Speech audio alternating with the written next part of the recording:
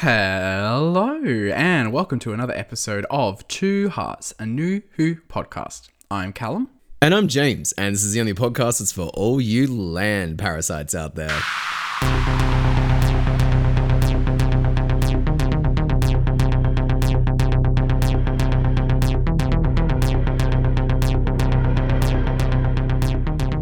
And every fortnight here on Two Hearts, we take a look at another episode from the Doctor Who revival. On today's episode, we are taking a break from our RTD rewatch to take a little sideways step into the world of current Doctor Who with a look at Jodie Whittaker's penultimate episode and the Easter special for 2022, Legend of the Sea Devils. As always, just a quick reminder that you can find us on Twitter, Facebook, and Instagram at Two Hearts Pod, and that's 2 the number 2. And you can email us at twoheartspodcast@gmail.com, that's 2 the word 2, to have your thoughts and feelings shared on the show. Before we dive into this tonight, I am coming off of an extremely rough flu at the moment, and so I will occasionally have to take little muting breaks to cough and whatnot, so I apologize for the gruff voice in advance, or if it's working for you out there, welcome to the show. Callum, how are you? I feel like you should probably just preempt any possible concerns by saying it's not COVID. It is just a flu. just not COVID, just a flu. I'm very good. I've had some good work stuff going on lately. We just come off Easter, so had a nice break. It's been nice. It's been cool. Doctor Who though. Yeah. Oh, Doctor Who though. Before we talk about this week's episode, and just to pre-warn you, it's not good. It's not good. But we do have just a little bit of news in the form of a trailer for Jodie Whittaker's and Chris Chibnall's final episode on Doctor Who.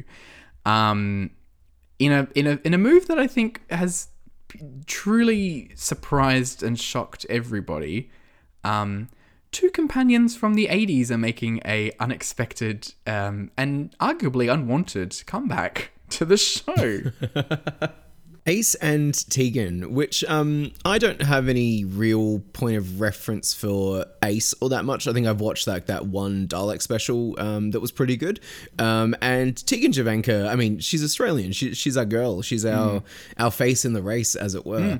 But seeing the two of them show up at the very beginning of that Centennial trailer,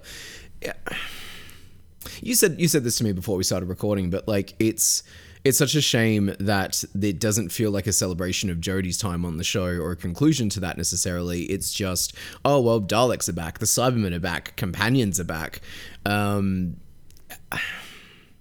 to have Chibnall be the one that's doing all of this as well, I don't know.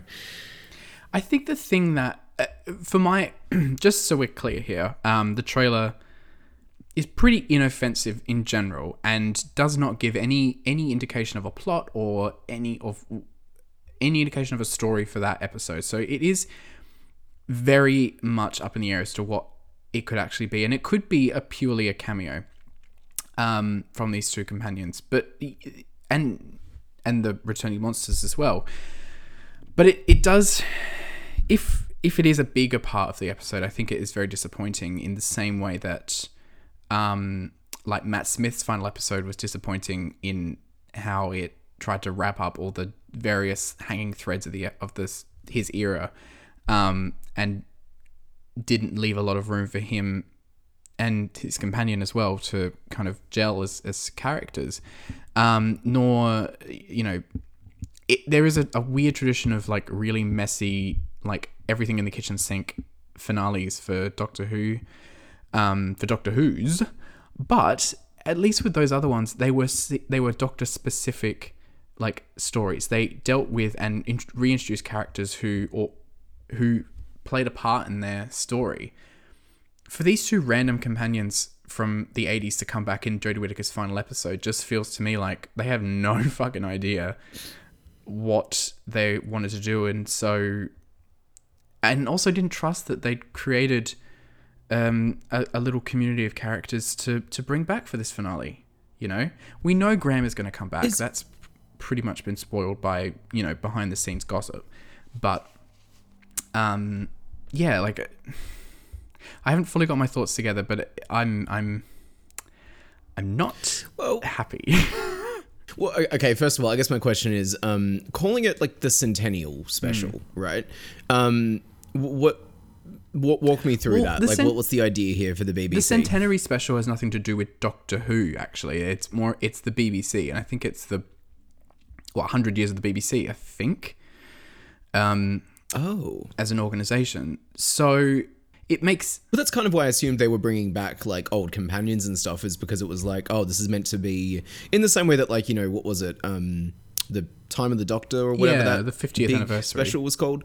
Yeah, like the 50th anniversary. That's what I kind of assumed we were going for here. But if this is just like a generic BBC date, I think it's even worse than that Chibnall's finale has to get sort of attached to this, bringing back companions thing. But then, at the same time, like... And if you've seen me on Twitter, either through my own account or through the Two Hearts account over the past couple of days, you know where I'm at with this. But, like, I don't know why we're still, like, keeping up the pretense that his era can't be now sort of, like, understood and therefore criticized as a whole, because this is his work. This is what he's been doing since season 11 scared off a bunch of people. And we've talked about it many times on our show that we think it's a shame the way that people reacted to series 11 and then sort of the subsequent change of course that's happened since then.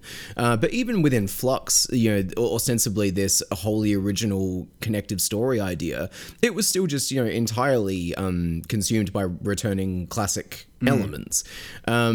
And so I think when you get to this end one, I started this little sentence as like, oh, it's a shame that he gets bogged down with this. It's like, no, he's choosing to. Yeah. And,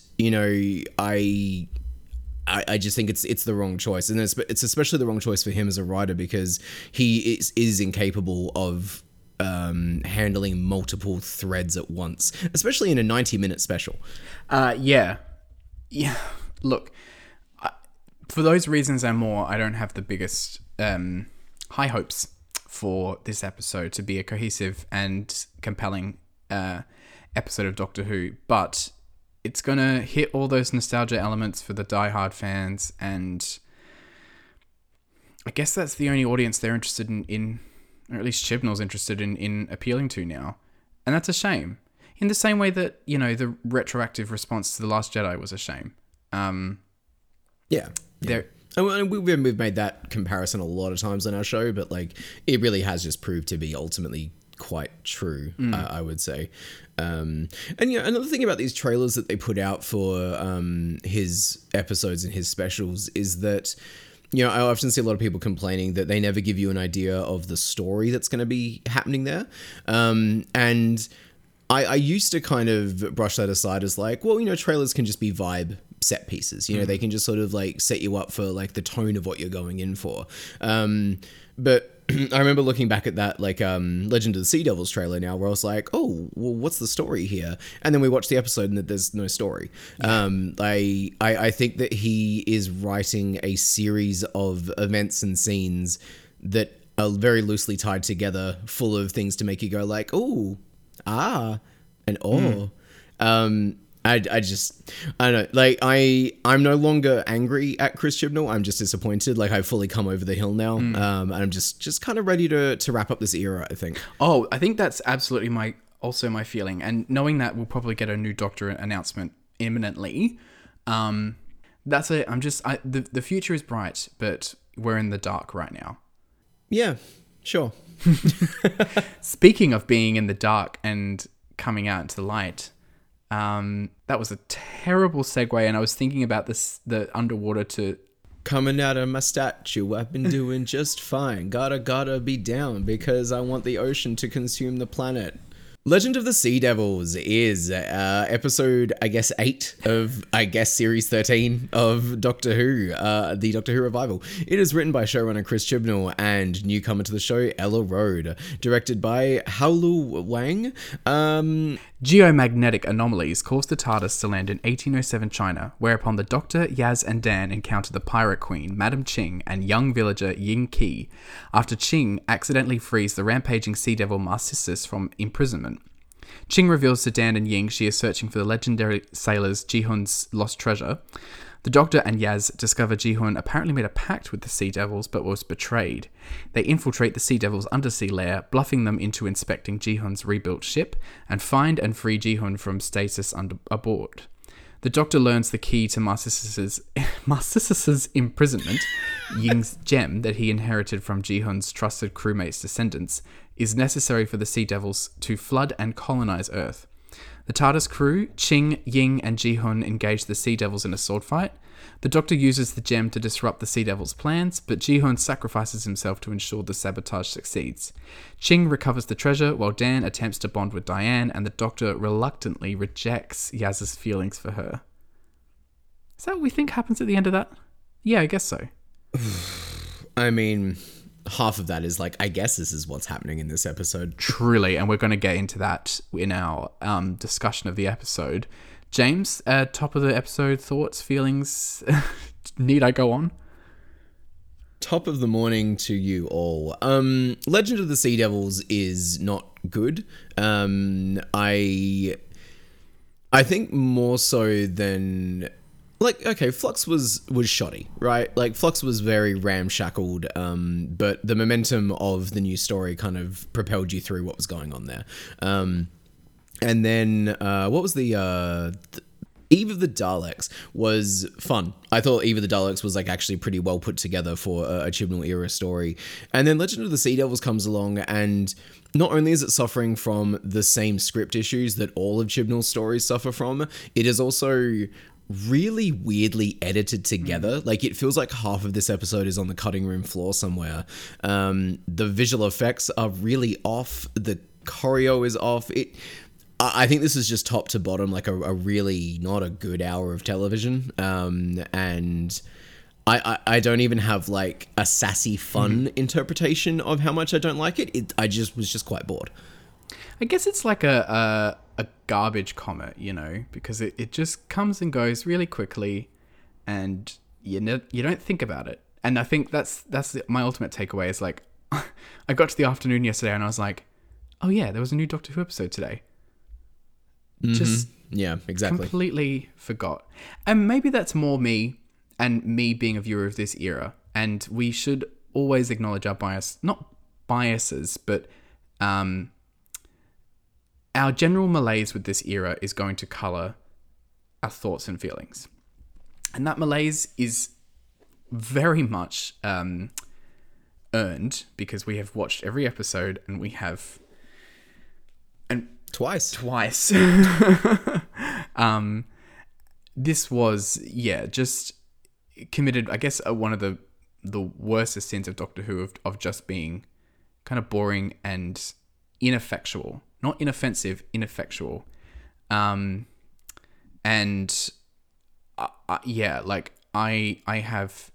have good things to say about elements in isolation, but as an episode, it really stunk. And we need to talk about it because that's what we've committed to doing. But if we didn't, we wouldn't be here. And that's how bad it is. Yeah. I told somebody on Twitter that we were recording this episode this week, and their comment was, I'm sorry you have to record about Legend of the Sea Devils.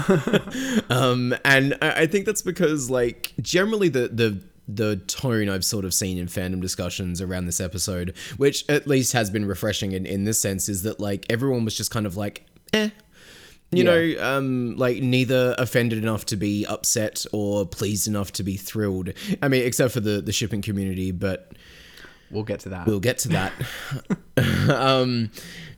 It's like you said, it just kind of comes and goes. There's very little to hold on to, and I do blame a lot of that on the editing, because it does feel so chopped up. I highlighted one of your notes because I thought it was just your best insight about this episode is that you constantly feel like you've missed a scene, but you haven't. It's just clipping along at this very bizarrely patched together pace, and because of that, you don't really form any sort of emotional attachments to the characters. The Sea Devils themselves are woefully broadly drawn.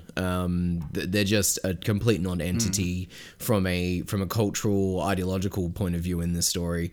And And then on top of that, you've got like the the fam stuff ostensibly, where Dan, I don't think, says 2 words to the Doctor this entire episode, and Yaz is out there just completely spiraling as a character. And I just kind of, I'm left here, the day after having watched it, sitting down with you to record about it, been like, I don't know what I want to say. Yeah. Yaz is really doing some circles on the ice, just like waiting to drown. I think at this stage. Let's talk about the Sea Devils, because I really do want to get this out of the way at the top of the episode. Yeah. I want to talk about the Super Mario jump. Yeah, so he gets set free from his stone prison doohickey, and then he's like, oh, nothing can stop me now, Doctor. And then for some reason, a bucket of water does like a stomping ripple effect, like it's in Jurassic Park, and then a floating ship flies in, clearly stomping its way towards them.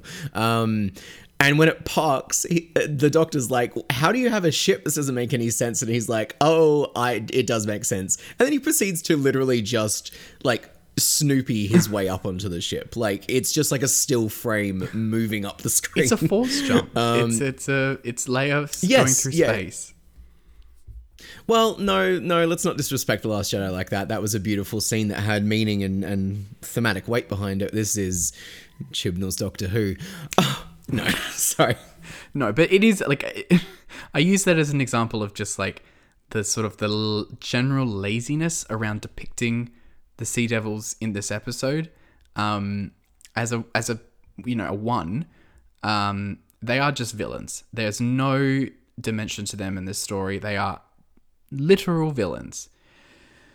And the Doctor is really contemptful of these creatures that in other stories, even if indirectly or like sideways to the action of the story, they still look out for their interests as equal, owners of planet Earth, because that is what the Silurian and Sea Devil stories have always been about, which is like about colonialism essentially. And in an episode set in China, for the Doctor to just villainize these creatures, call them Sea Devils, and continue to call them Sea Devils, even though it's been consistently debunked as inaccurate, and in fictional terms of the story, offensive, is really, really weird.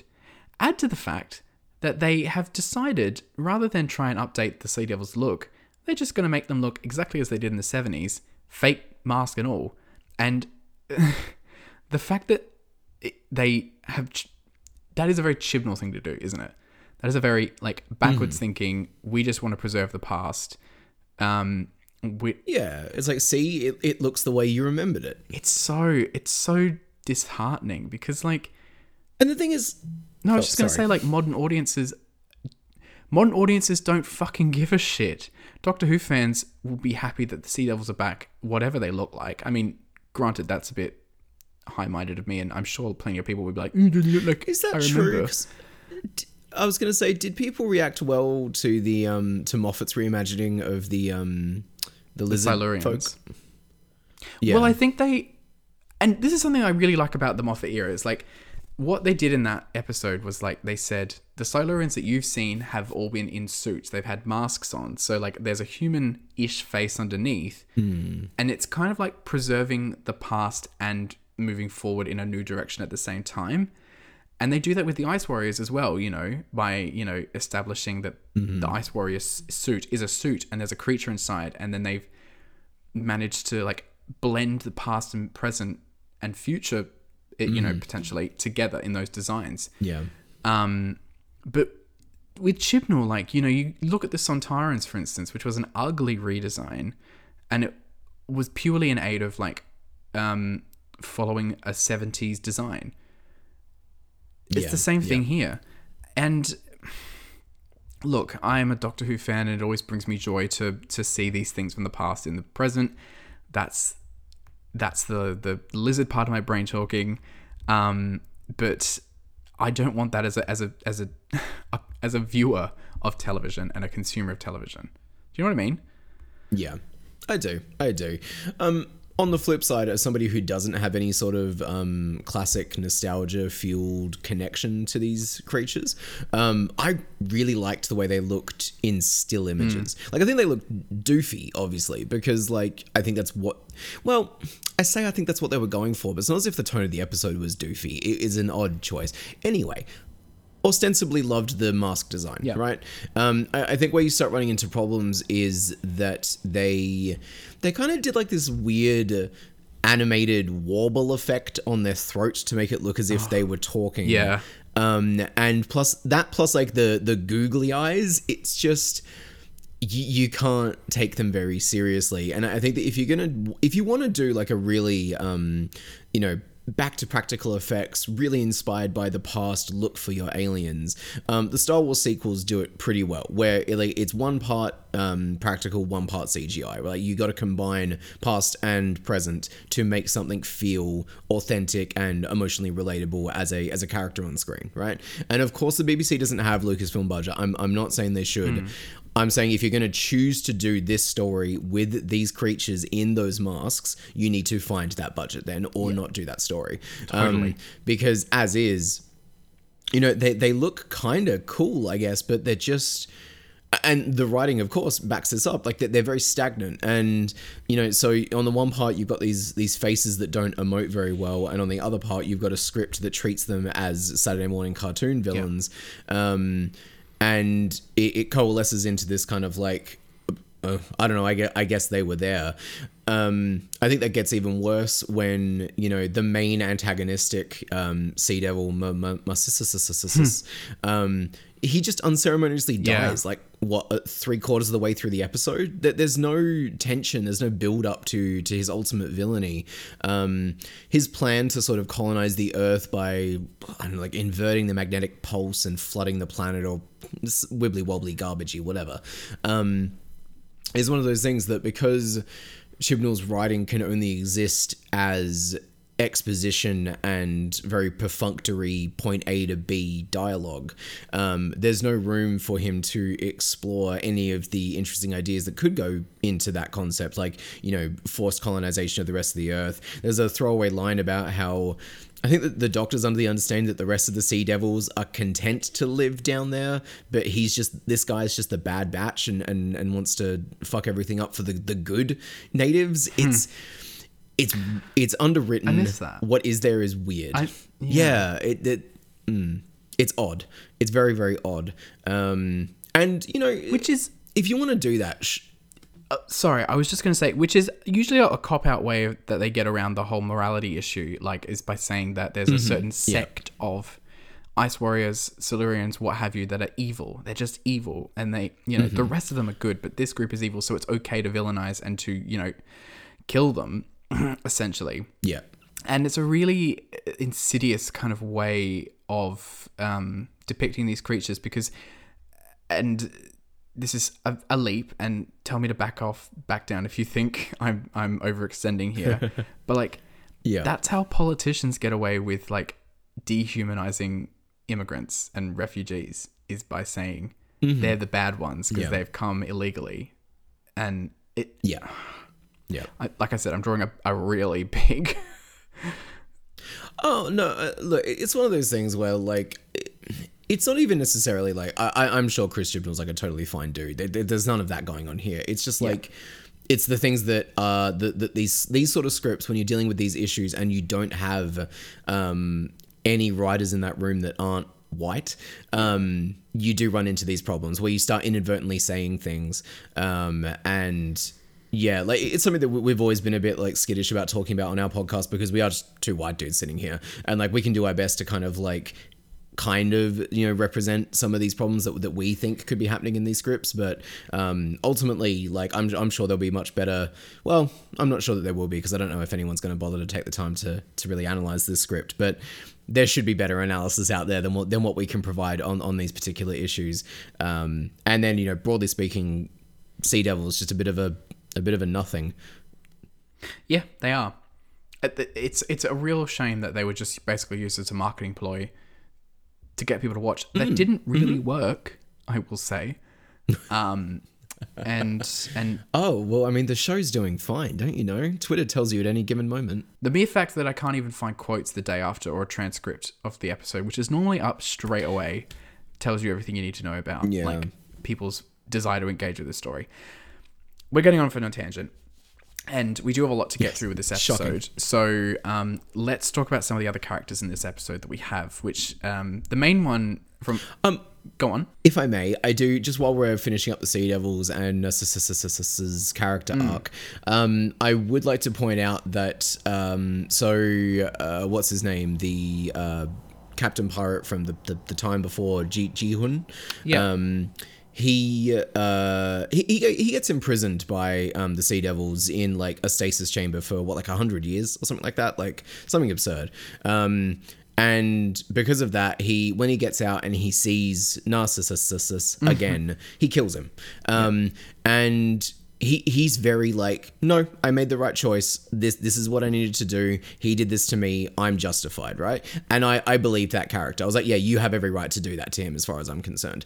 The Doctor then pulls yet another of these you shouldn't have done that, no, we're not supposed to kill them kind of moments. And when you tie it together with what you're talking about, which is that she sort of is very happy to demonize them the entire time during this episode, the constant murdering that she did in Flux, it just kind of it starts, you know, piecing together this character that, you know, towards the end of her run here, we're really looking at her as a whole and being like, there's no consistency to her morality.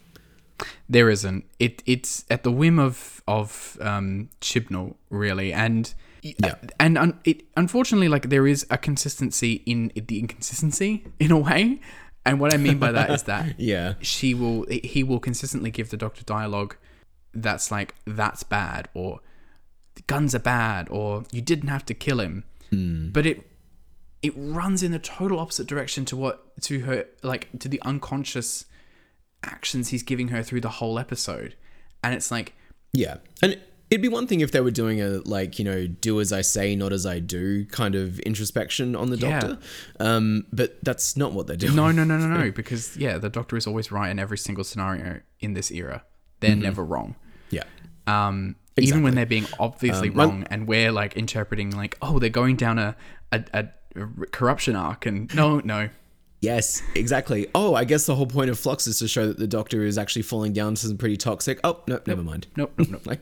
Great. Yeah. Nope.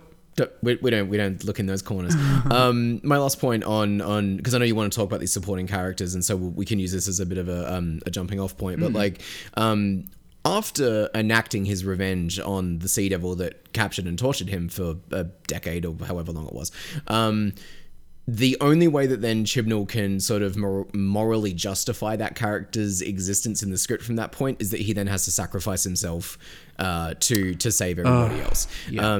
And I find that to be a really oddly overused trope in Chibnall's stories, that like the Doctor realizes the only way that, you know, X can happen is if she's standing there holding the button, but it will kill her, and then somebody just pops into the frame and is like, Doctor, it's okay, I'll push the button this time.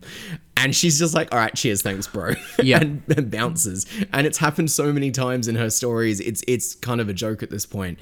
But I do think that there is a cheap, messy morality going on there, in that Chibnall will have these characters commit these kind of like acts of very human outbursts of emotions, and then seeks to punish them for it after that.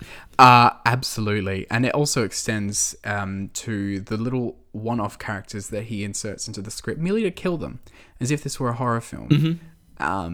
You know, I think that it's not particular to him, but he does do it a lot. And it's weird, because I don't need a little scene of you killing a character to know that there's a big sea monster out there. We know that. There are other ways to... Do you like that the Sea Devil guy was like, let it feast, and then it just eats one little man? I don't remember that, because I don't remember many of things from this episode. Fair. But let's talk about some of the other characters in this episode, and primarily who I want to talk about is Pirate Queen Madam Ching. And the reason why I want to talk about her is because I think it's pretty fucking offensive to take a real underrepresented historical figure, an amazing historical figure like Madame Ching, morally dubious, of course, being a pirate, but, you know, like, arguably the most successful, the most powerful pirate in at least Eastern culture. But I think in the world, from that time period at least, and reduce them to a cipher in an episode that they feature in and of itself, that's offensive. But also to, like, then make another character, a dude, be the hero of an episode that she should have been, you know, a hero of, is another odd Chibnall quirk.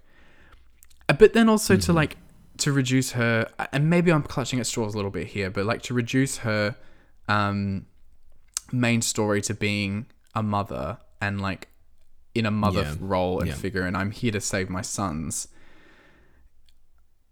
Yes. It really rubs me up the wrong way, and it wouldn't rub me up the wrong way if Chibnall weren't out there being like, well, we've introduced all these interesting female characters and we're just reclaiming them from history. And it's like, the only good thing you're doing is like saying their name. That's it.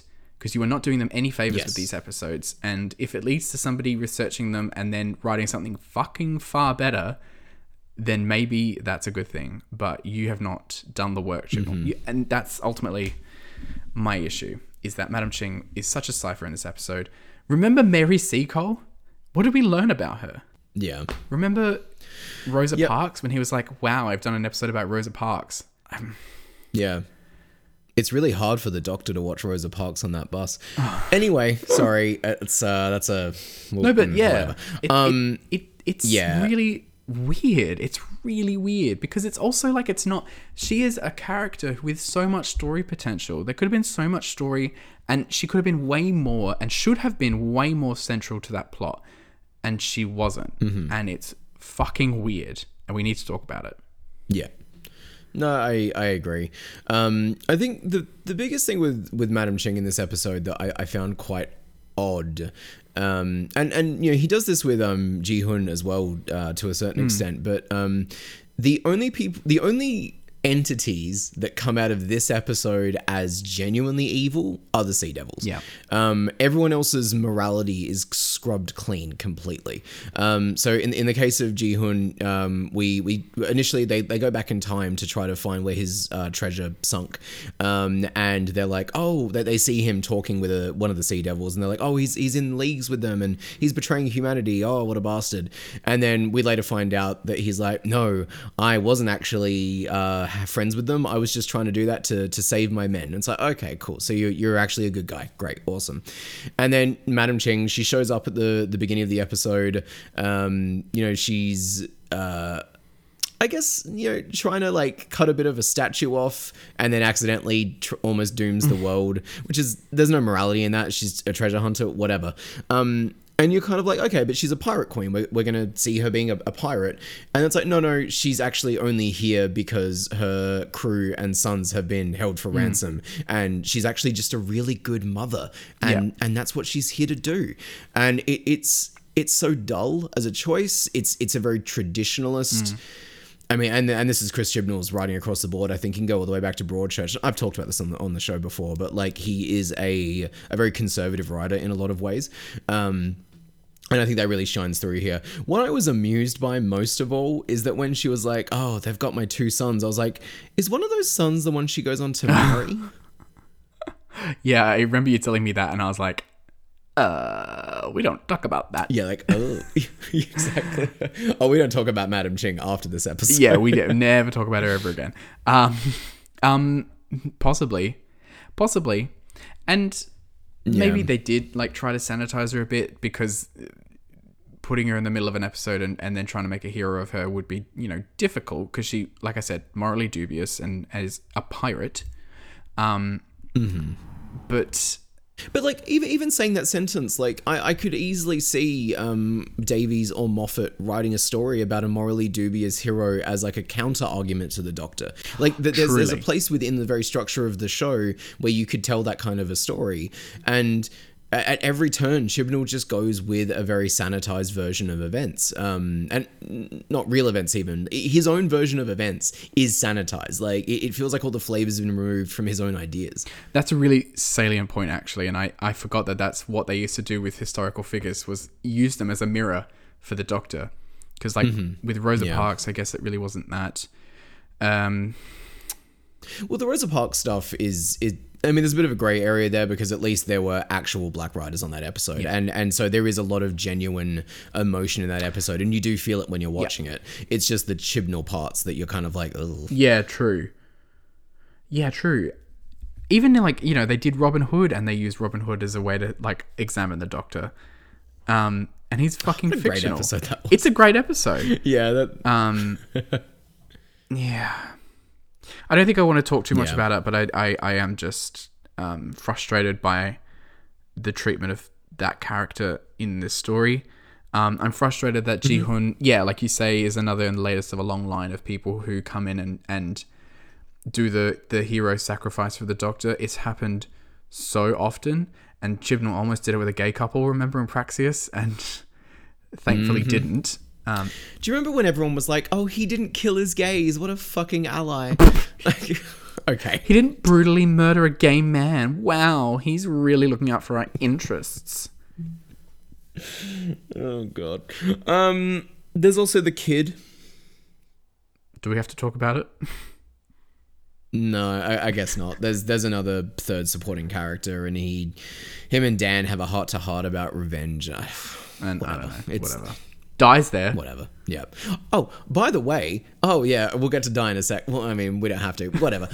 Speaking of dying, though, it's very funny because one Sea Devil dies in front of the Doctor, and she's like, "Oh my God, what have you done?"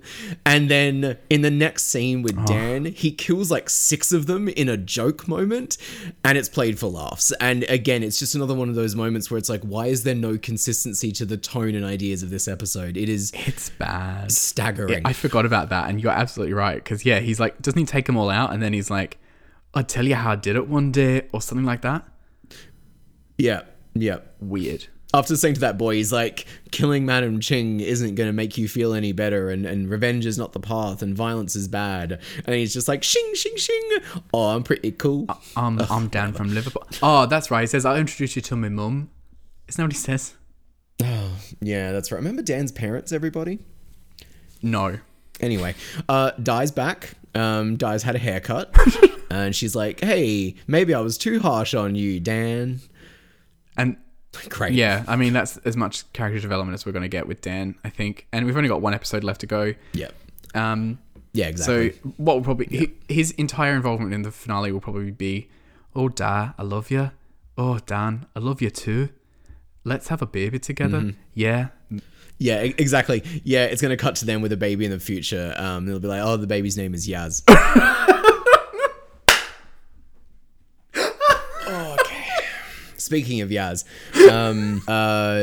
Callum and I are in a bit of a bind with this one because, look, I've tweeted about it from the podcast account. We can very briefly go over it here, but I think ultimately we are both struggling quite a bit with what's going on with the quote unquote Thasman ship stuff. As both queer people and as media critics, it is really trying for us at the moment. And so we're going to be doing like a little separate episode just to sort of really explore a lot of that, because we're a queer podcast and we want to get it right when we have the conversation that we have about that.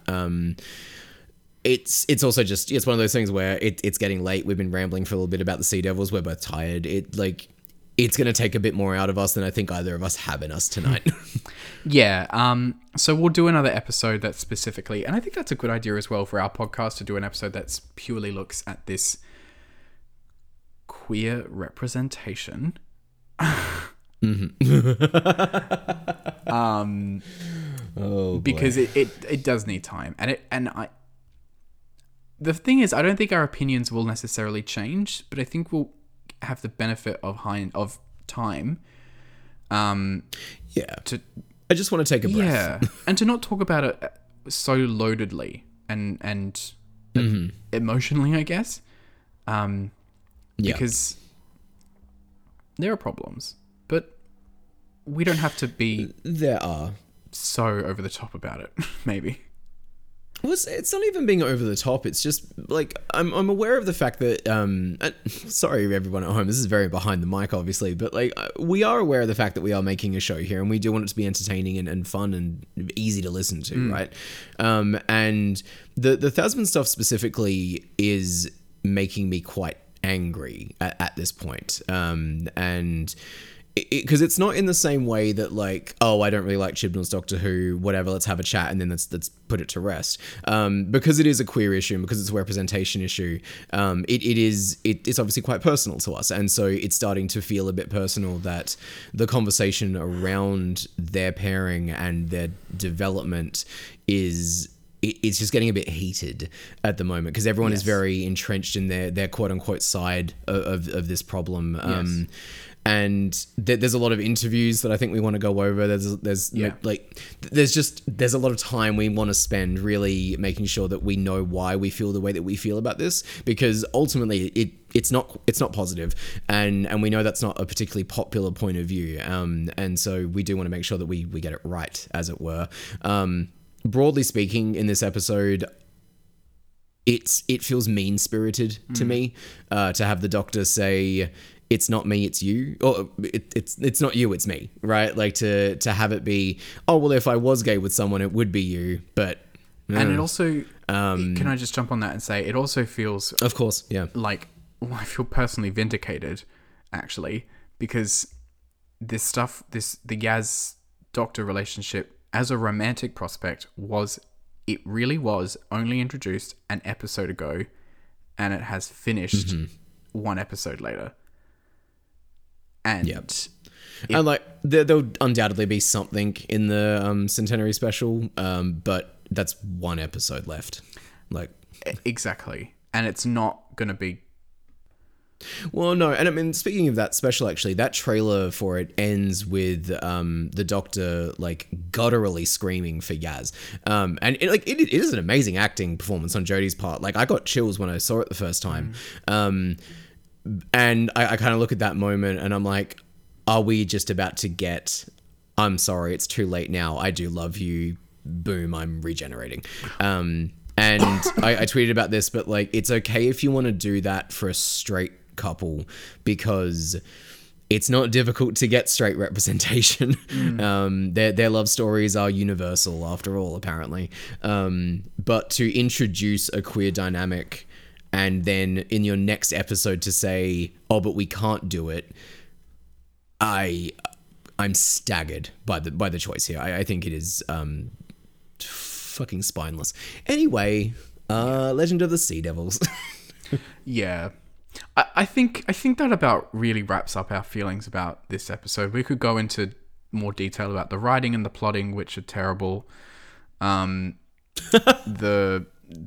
nonsensical plot, the really odd editing, the fact that yet again we've got a promising young director made to, in a very Marvel way, peddle out some bullshit.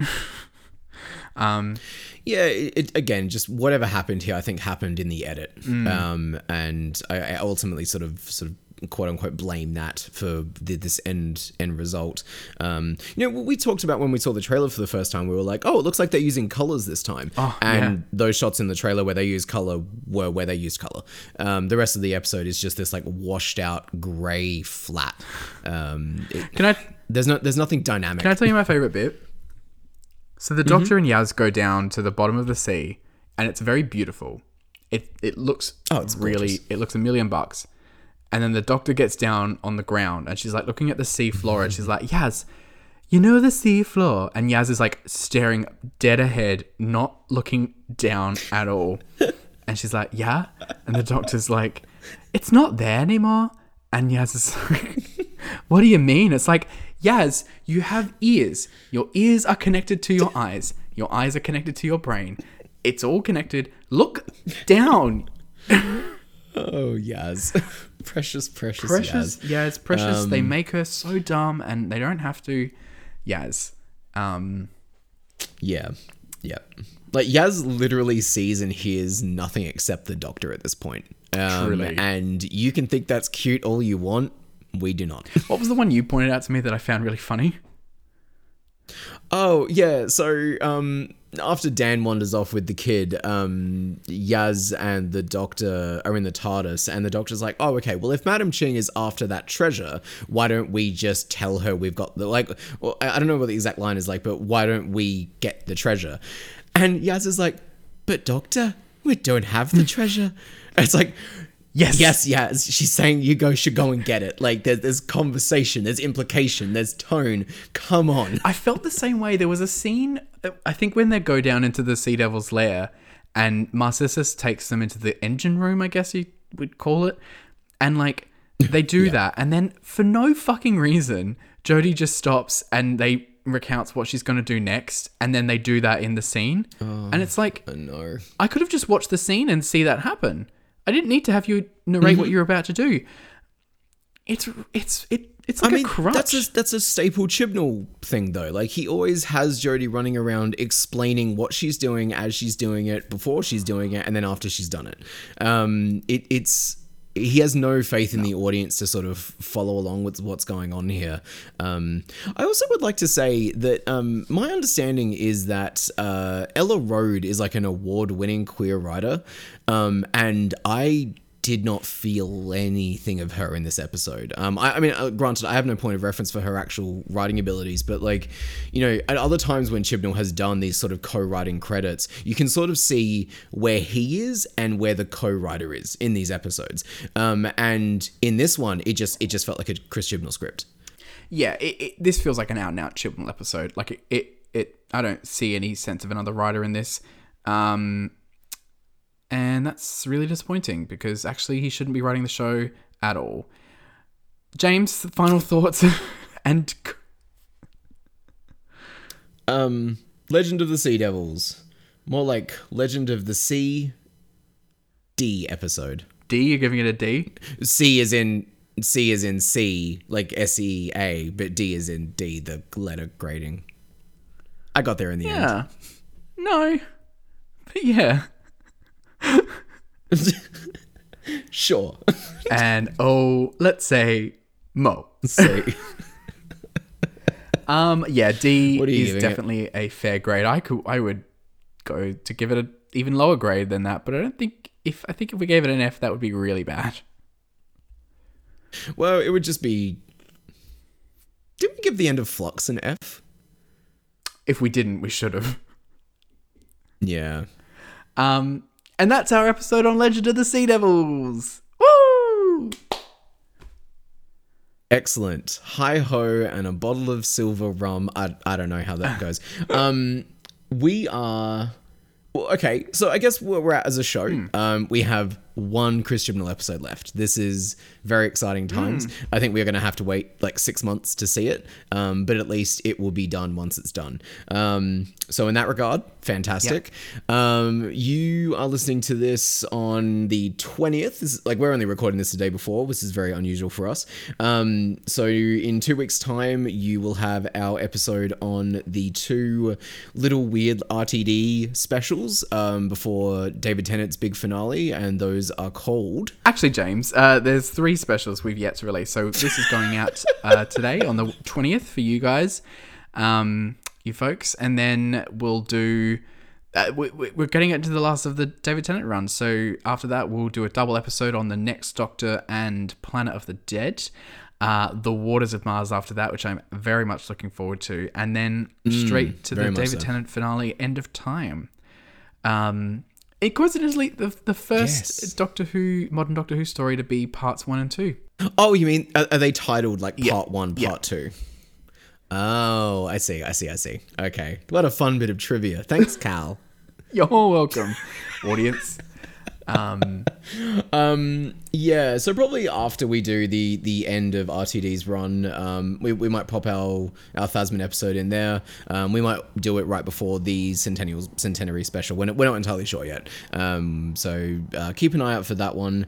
And then we are into the Moffat era, which time is really being quite kind to, and I'm very excited to talk about it. Yeah, I can't wait to get into this era of Who and really start on something new and fresh. Anyway, as always, thank you for listening to us each and every fortnight here on Two Hearts, a New Who podcast. If you would like, please drop us a review on Apple Podcasts or wherever it is that you listen to the show. It really cannot be overstated how much it helps us grow and improve our audience, and it just generally makes us feel good about the show we're making here. If you want to have your thoughts and feelings aired on the show, please feel free to reach out at twoheartspodcast@gmail.com, or if you just have something quick and snappy you want to share, Twitter, Instagram, Facebook at twoheartspod, and that's 2 the number 2. I have been Callum, and you can find me on Twitter and Instagram at theatricallum. And I've been James. You can find me on Twitter at OMGMoreJames. Till next week. Sorry, I went and then my throat started acting up and I thought I was about to splutter into the microphone. Have a good night, folks. Bye.